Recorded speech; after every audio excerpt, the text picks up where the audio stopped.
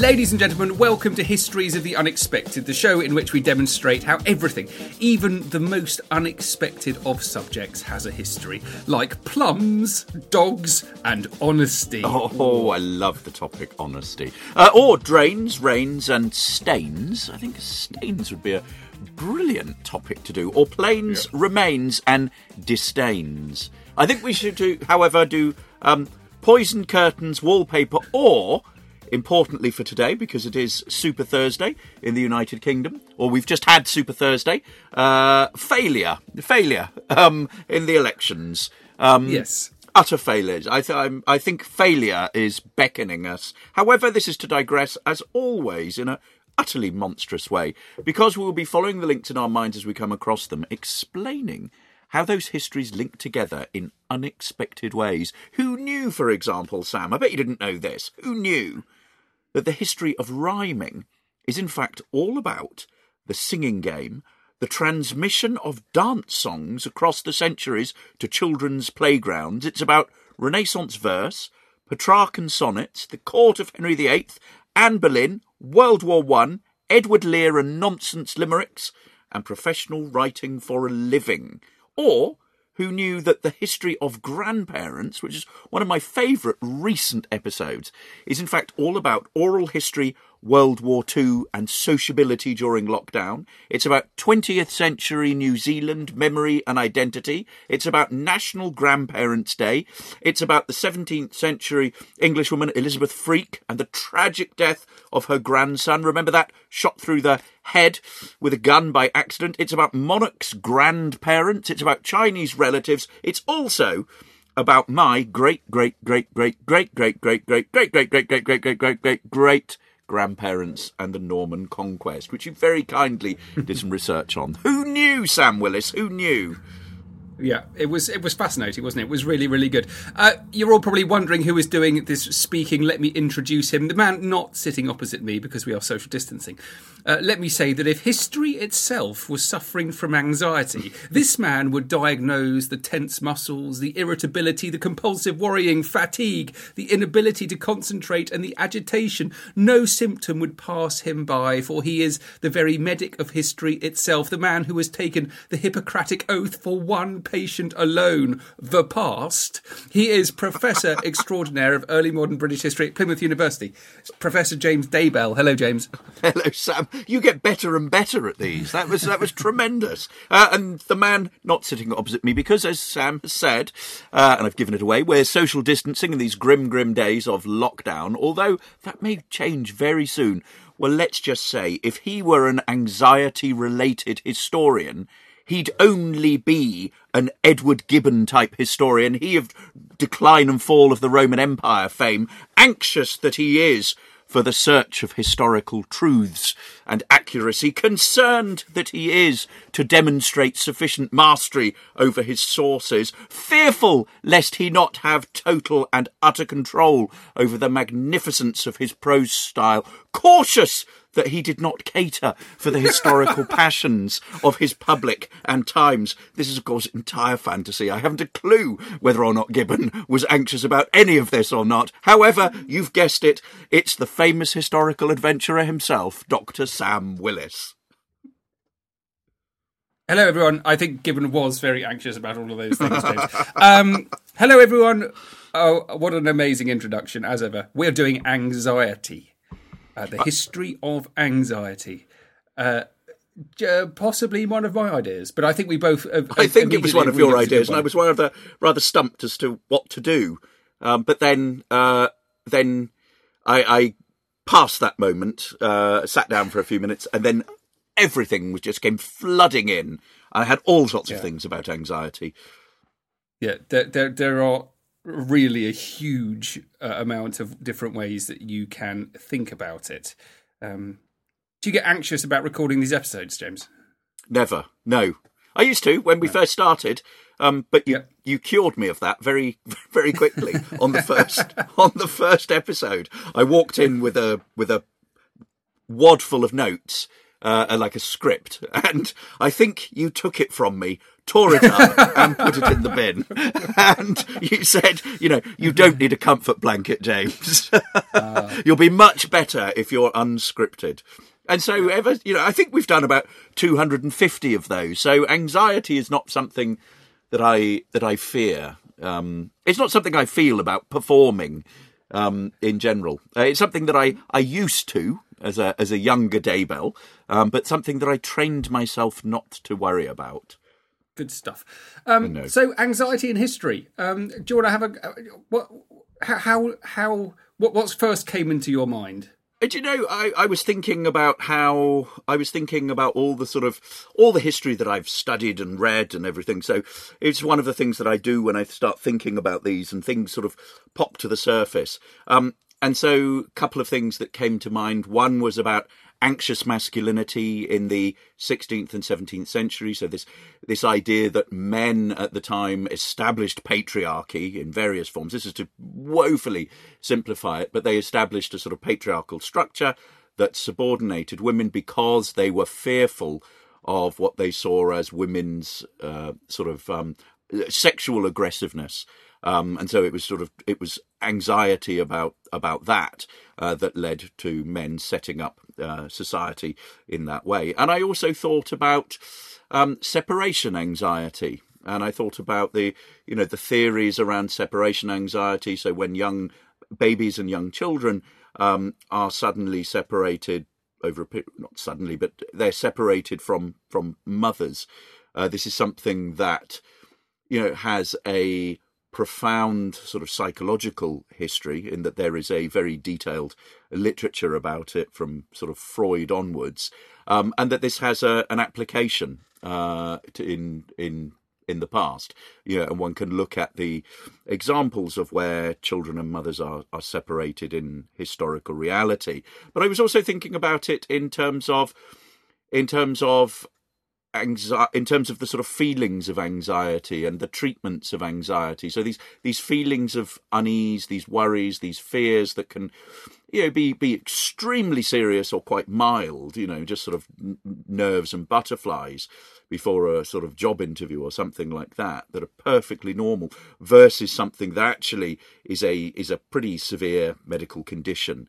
So with panic attacks and phobias and post-traumatic stress disorder and social anxiety disorder, all of those kinds of things that modern medicine would treat. So you could have a look at that and the way in which over time the medical profession has diagnosed and treated those, and how they've been sort of dealt with culturally. You could also think about the kinds of historical situations that caused anxiety. So people being fearful of war, people, going away from family and friends and being isolated, all of those kinds of things, people being imprisoned and tortured, so we could think about it from all of those points of view. And I read a fascinating book this week, which I highly recommend to everyone. It's a book on medical history.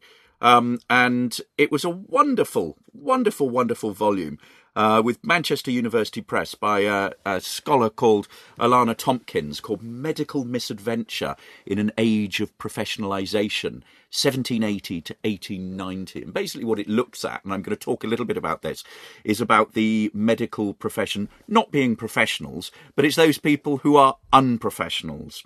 Who failed in their career. So it's almost like a sort of, a study in failure.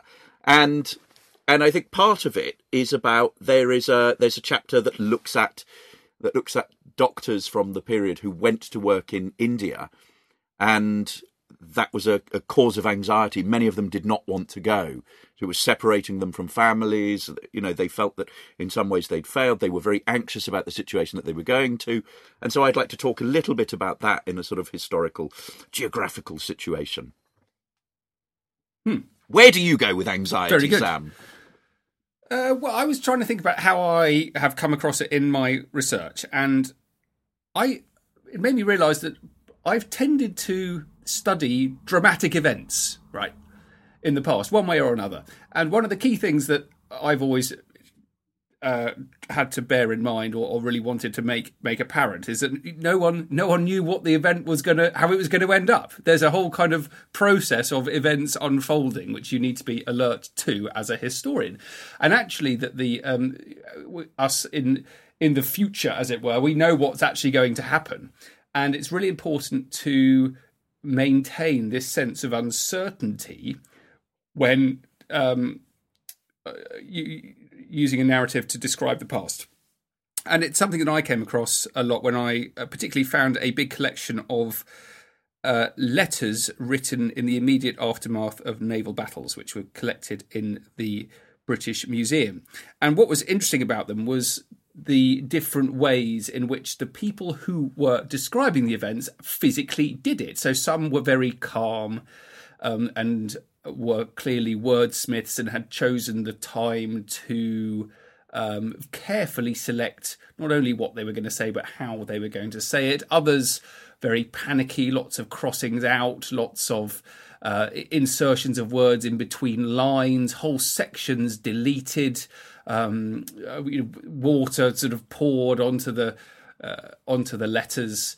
And it made me realise that there were people here under great duress who were exceptionally concerned about what they were writing down. There's a kind of a really important point here. And it's that they knew that they would be hugely judged on what they wrote. And actually what they wrote was fundamentally more important than what actually happened. And then when, as a historian, you realise that, you realise the real split in between actual events, what happened, and the description of events and how people wanted them to seem to have occurred. And there was a great deal of anxiety there. And that made me wonder, so just the kind of the physical side of it, James, I'm basically turning into you. This is the kind of the material culture of the letter. It's basically what you do for your entire career.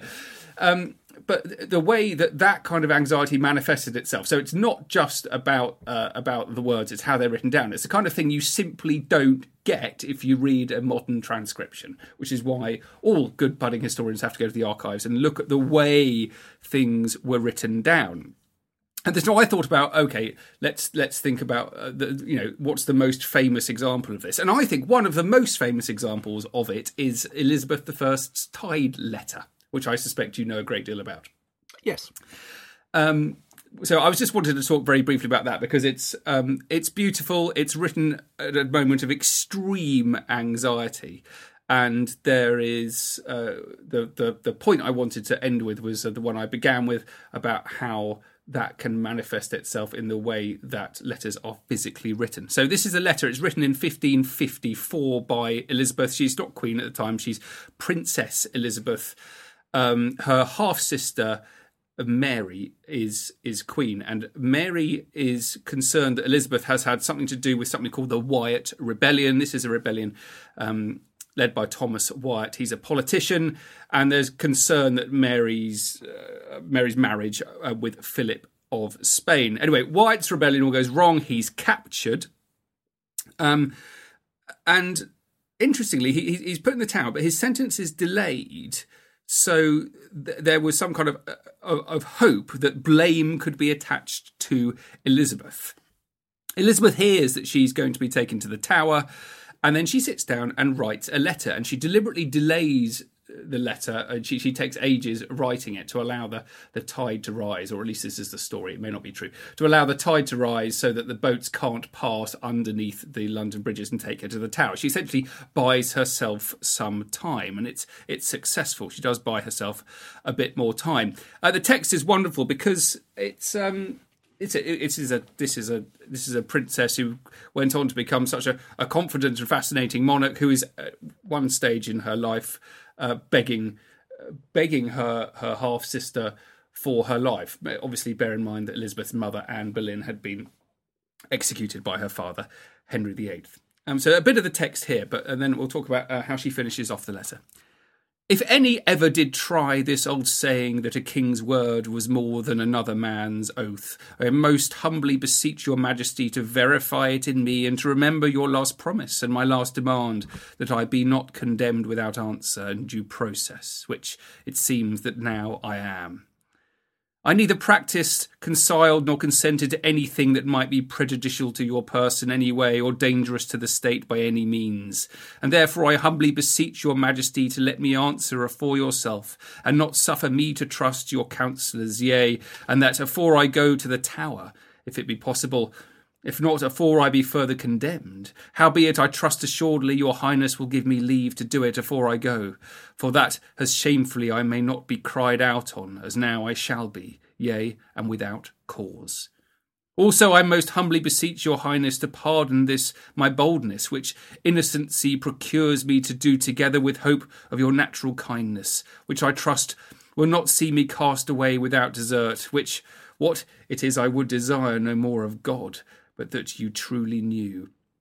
Though these persons are not to be compared to your majesty, yet I pray God that evil persuasions persuade not one sister against the other, and all for that they have heard false report, and not hearkened to the truth. And then she finishes off saying, I humbly crave but only one word of answer from yourself, your highness, most faithful subject, that hath been from the beginning, and will be to my end, Elizabeth. And then, most importantly of all, in this letter, there's a huge bit of blank space before she signs at the bottom, and she's filled it in with diagonal sweeping lines because she's concerned that someone might get hold of this letter and might alter it, or might add some more lines, some more information which would not have come from her hand. So it's a fascinating document of anxiety. She's desperately worried about it being changed, and she's desperately worried that her half-sister is going to condemn her to death. I've taught you well, Grasshopper. Yeah. Excellent. Finally. Those diagonal lines are technically called hatchings. Mm-hmm. And you see them on quite a few letters where you don't want somebody to basically get hold of your letter and then write in the blanks. So it's a superb letter, isn't it? Really superb. Absolutely. And autograph. And what's if you're interested in seeing this, you can see the example of it on the National Archives website. Just type in National Archives and Tide letter and Princess Elizabeth, and it comes up. And what's interesting about the letter is that is the crossings out throughout it. So, it's actually something that she seems to have been quite studied about and has taken great care with it. It's not a sort of presentation letter in the sense of something that's been written out. So one gets the sense that, that part of its composition is happening while she's writing it. So it's not something she's done in draft and then copied out in presentation script, which I think again reinforces the anxiety probably of the letter. So yes, excellent. Well done, sir. Well done. Thank you.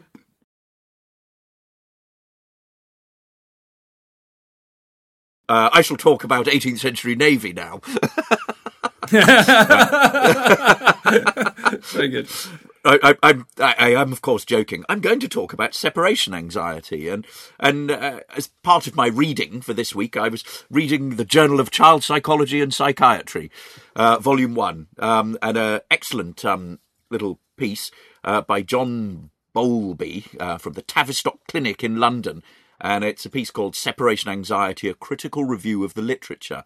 And what he basically looks at here is the literature that underpins psychoanalytic theory about the concept of anxiety. And for him, anxiety is in three different stages. So there's the stage of sort of protest, which raises the problem of separation anxiety. So we're talking here about a child between about 1 and 4 and the kind of psychological response they have from being taken away from their mother in particular. So the first stage then is this sort of stage of protest, which is this problem of separation anxiety. There's then a period of despair. So, which is characterized by grief or mourning. In other words, it's the physical manifestation of the separation from the mother. And then there is a final stage, which is detachment. So it's basically where the child becomes detached from the mother and in some ways sort of more independent. And psychologically, this is seen as a form of defense. And many of the great thinkers and psychoanalysts, Freud among others, have thought about this. Have thought about this and sketched out all sorts of ideas about this. I don't want to spend too much time or any more time wading through the sort of psychological theory about this. What I'm more interested in is looking at this in a historical context. And in the past, we have looked at the Foundling Hospital, so this 18th century hospital that was set up in London to cater for mothers unmarried mothers largely, or very, very poor women who couldn't afford to look after a child, and so they gave the child to be brought up in the hospital. And we've talked in the past about the various sort of tokens that were attached to the child that became part of their documents, that meant that if a mother wanted the child back at a later stage, she'd be able to sort of, produce the piece of clothing and match up. What I'm interested in here, though, is the experience of that separation, that anxiety that is manifest by the separation of mother and child. And I was reading a really lovely article by a scholar called Jessica A. Sheets Nguyen, if that's how you pronounce the surname. Sheets is SHEETZ hyphen capital NGUYEN. Somebody can correct me on my pronunciation, but it's entitled "Dear Mr. Brownlow, will you please tell me Victorian women, unwed mothers, and the London Foundling Hospital?" And it's in a collection called Bloomsbury Cultural History. I think you can find it on the interweb. It's a really good read, and it starts with a discussion of Charles Dickens, and in particular, Dickens is somebody who's very sort of very deeply connected to the Foundling Hospital. It features in some of his works, and it starts with a fictionalized account in a work called No Thoroughfare, and I'll just read you that extract. Well, one day we took Pet to church there to hear the music, because as practical people, it is the business of our lives to show her everything that we can to please her. Mother, my usual name for Mrs. Meagles, began to cry so that it was necessary to take her out. What's the matter, Mother?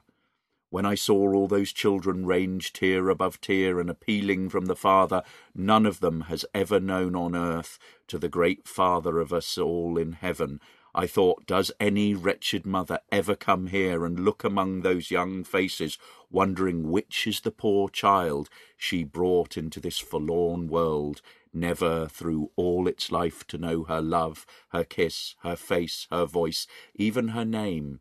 Now that was practical in Mother, and I told her so. So it's taking this idea, it's exploring this idea of how a mother giving up her child might feel about that. What kind of sort of emotional anxieties does she feel?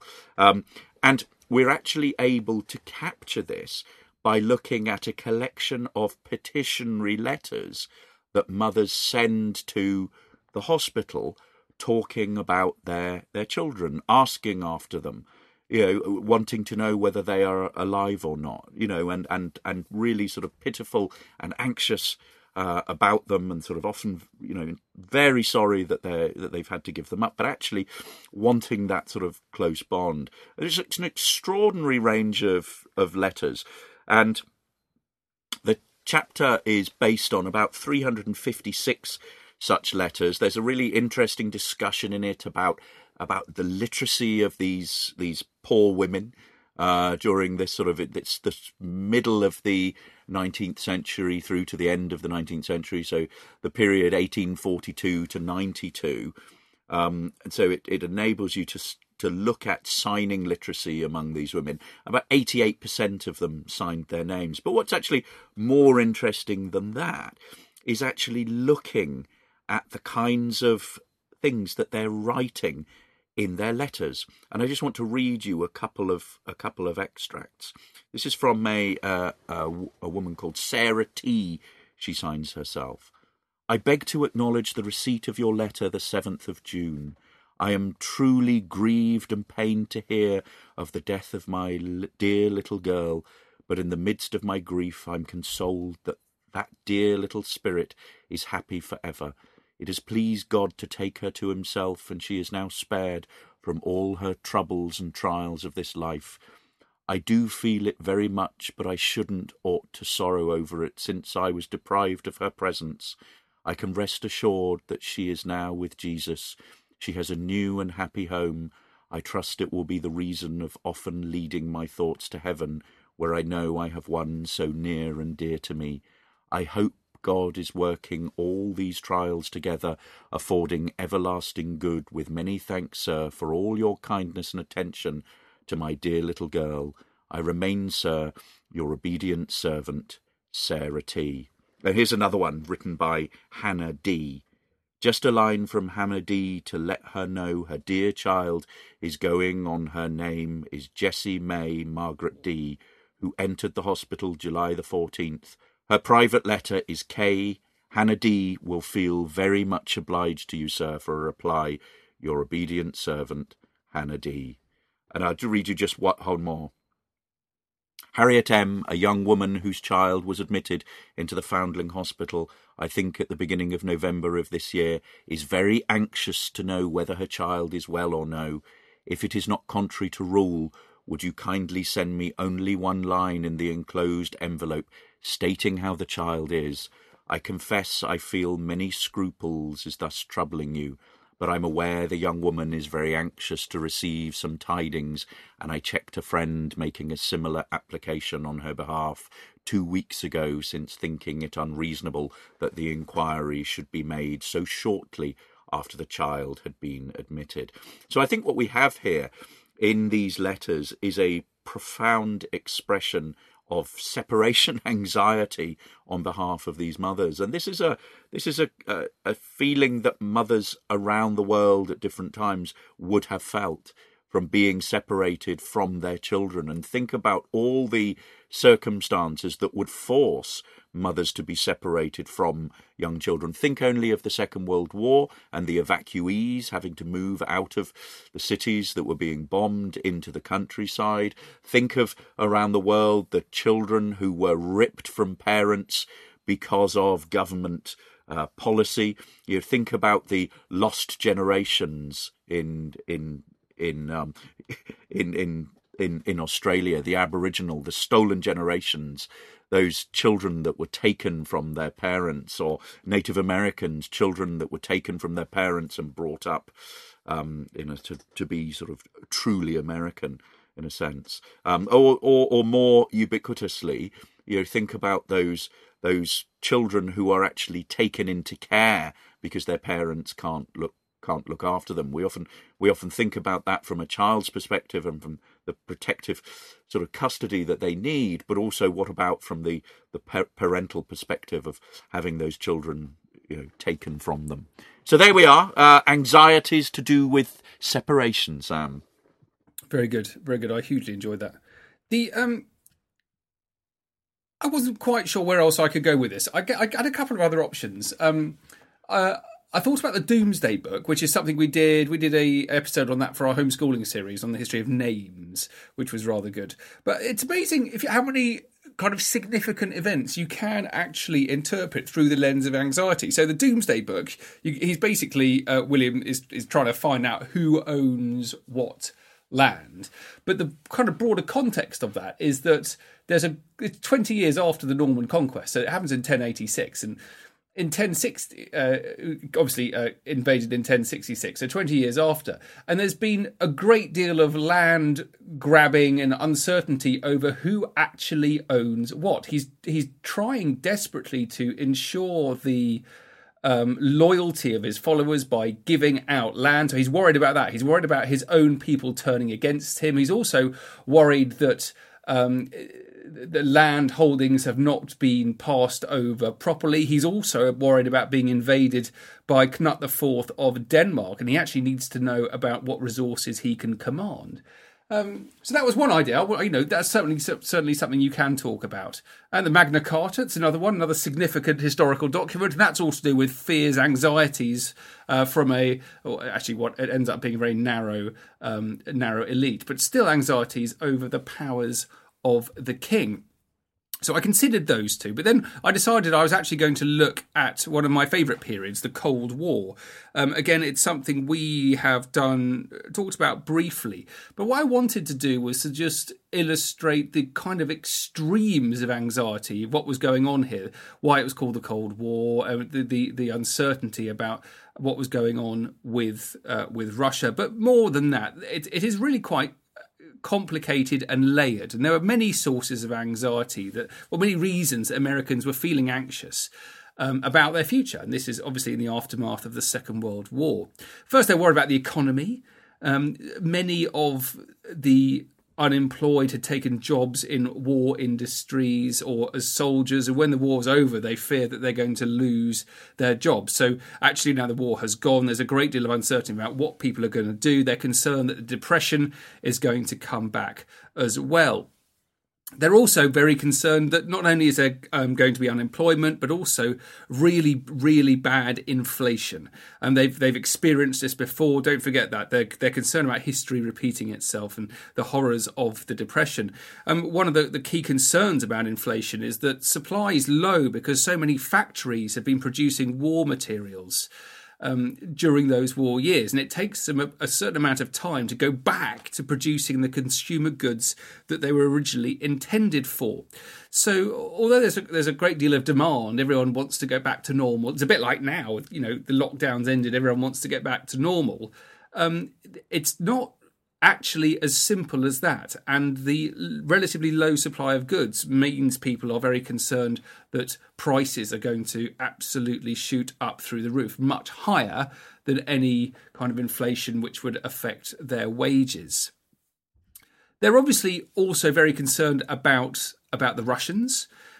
This is interesting because initially they're actually painted. You've got to remember that America and the Russians were actually allies in defeating Germany. So this change in the 50s is really concerning, but you need to see it in the context that initially the Americans had painted the Russians in a very positive light. Roosevelt particularly had always been going on about his trust in Stalin and how important it was for the Soviets to remain allies with the US. So that narrative changes dramatically after the war. And then there are rumours of the behaviour of the Russians when they invade Germany.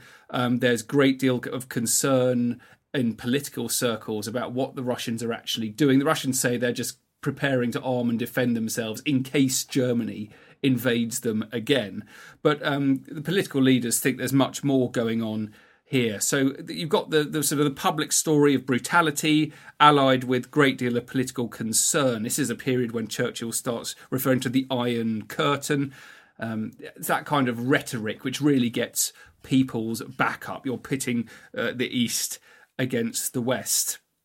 Also, you've got to bear in mind what's happening with nuclear bombs as well. So the atomic bombs which have been dropped on Japan at the end of 1944-45 were not initially a source of anxiety, but then that changes because the Americans realise that actually the Russians are much further along in the development of their own bomb, and they then do have their own bomb in 1949. Not only do they have their own bomb, but the Americans realise it is almost an exact replica of the American bomb.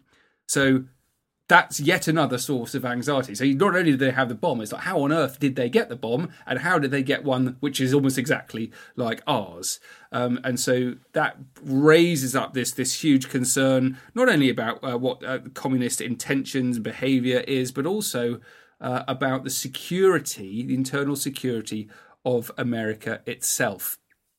This all gets even more complicated in 1957 when the Soviets launch Sputnik, their first satellite into orbit. The concern here is, well, if you've got a rocket so powerful you can catapult a satellite beyond the Earth's gravitational pull, then making one that's going to be powerful enough to land on the American mainland cannot be too far away. Those concerns were actually unfounded. They couldn't do that. But then you have the whole Cuban Missile Crisis. What are the Russians going to find and use as a base for their missiles? So I just wanted to kind of just explain how many concerns there were in American society in the 50s. And interestingly, historians have looked at this one way, and they were trying to measure how anxiety can be experienced in a population. As a historian, how can you prove it there? And one way of doing that is looking at tranquilizer and alcohol use. And the figures show that these spike massively during the 1950s, where everyone is self-medicating, James. And I think in a way that everyone was here during lockdown as well. I was thinking that too. Excellent, Sam. Very good. Very relevant. Now, just to end, I want to sort of have a little discussion of medical professionals in the period 1780 to 1890, which I talked a little bit about earlier on, and this book by Alana Tompkins with Manchester University Press called Medical Misadventure in an Age of Professionalism, 1780 to 1890. And I thought this was a terrific book. I think it's, if you're interested in your medical history, a lot of medical history looks at the profession and the sort of building of the medical profession and the training of them from the 17th century onwards, and what this does is it gives a really nice corrective. Rather than looking at this construction of professionalism, it actually looks at the impediments to that. So it looks at failure, it looks at neglect, it looks at people who just don't do particularly well. It's got some really insightful chapters. There are chapters on financial hardship, disappointed careers, neglect causing harm, lunacy, stress, suicide. So all sorts of things that you can think about in terms of anxiety.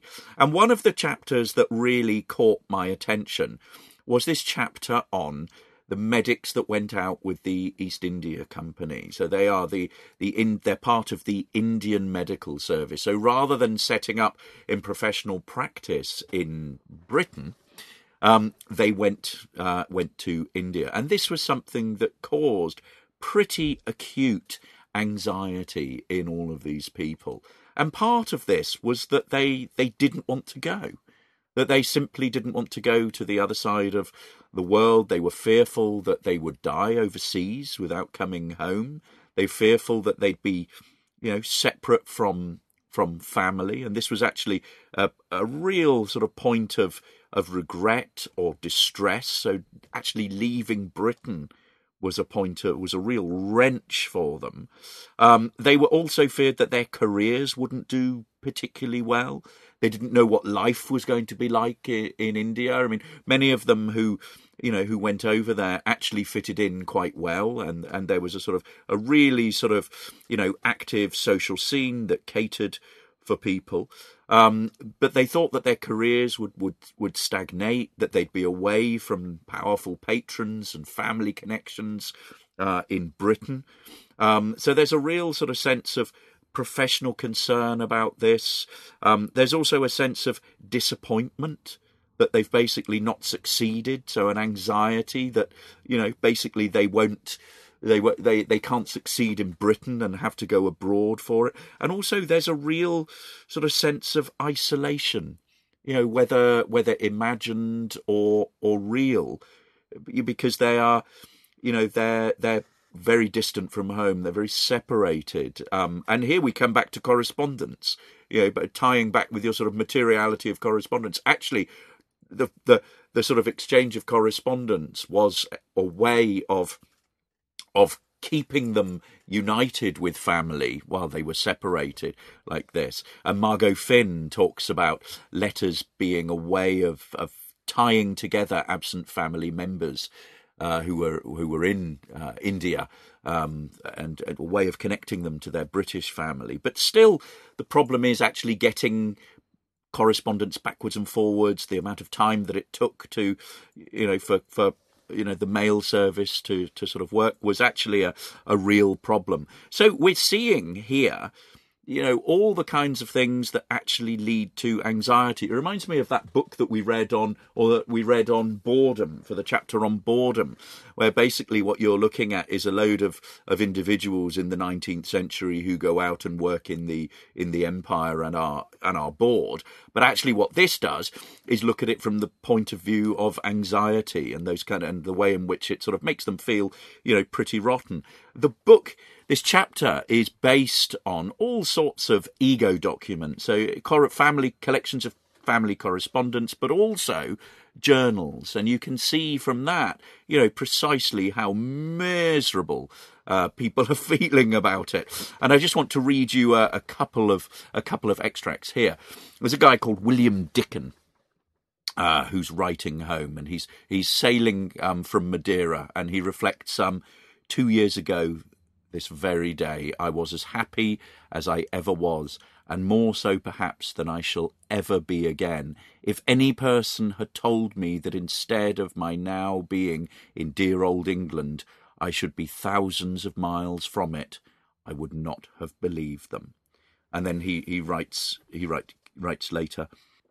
There's a bit where he gets a sort of an Indian newspaper comes to him anticipating the resignation of lots of medical officers, and he reports, for he must indeed be possessed of a most glowing enthusiasm and an utter contempt for self-interest, who can bury his talents and industry in a situation where obscurity, poverty and neglect spread all their miseries before him. And this was an opinion that he, that he shared. So this idea of complete, disappointment and anxiety of a sort of failed career. He then writes, I have never felt so miserable since I left England as I do tonight. It seems hard to have left home and all that is near and dear to me for the paltry sum of £180. Everybody, save myself, seems happy. All have their friends coming off to welcome and take them on shore.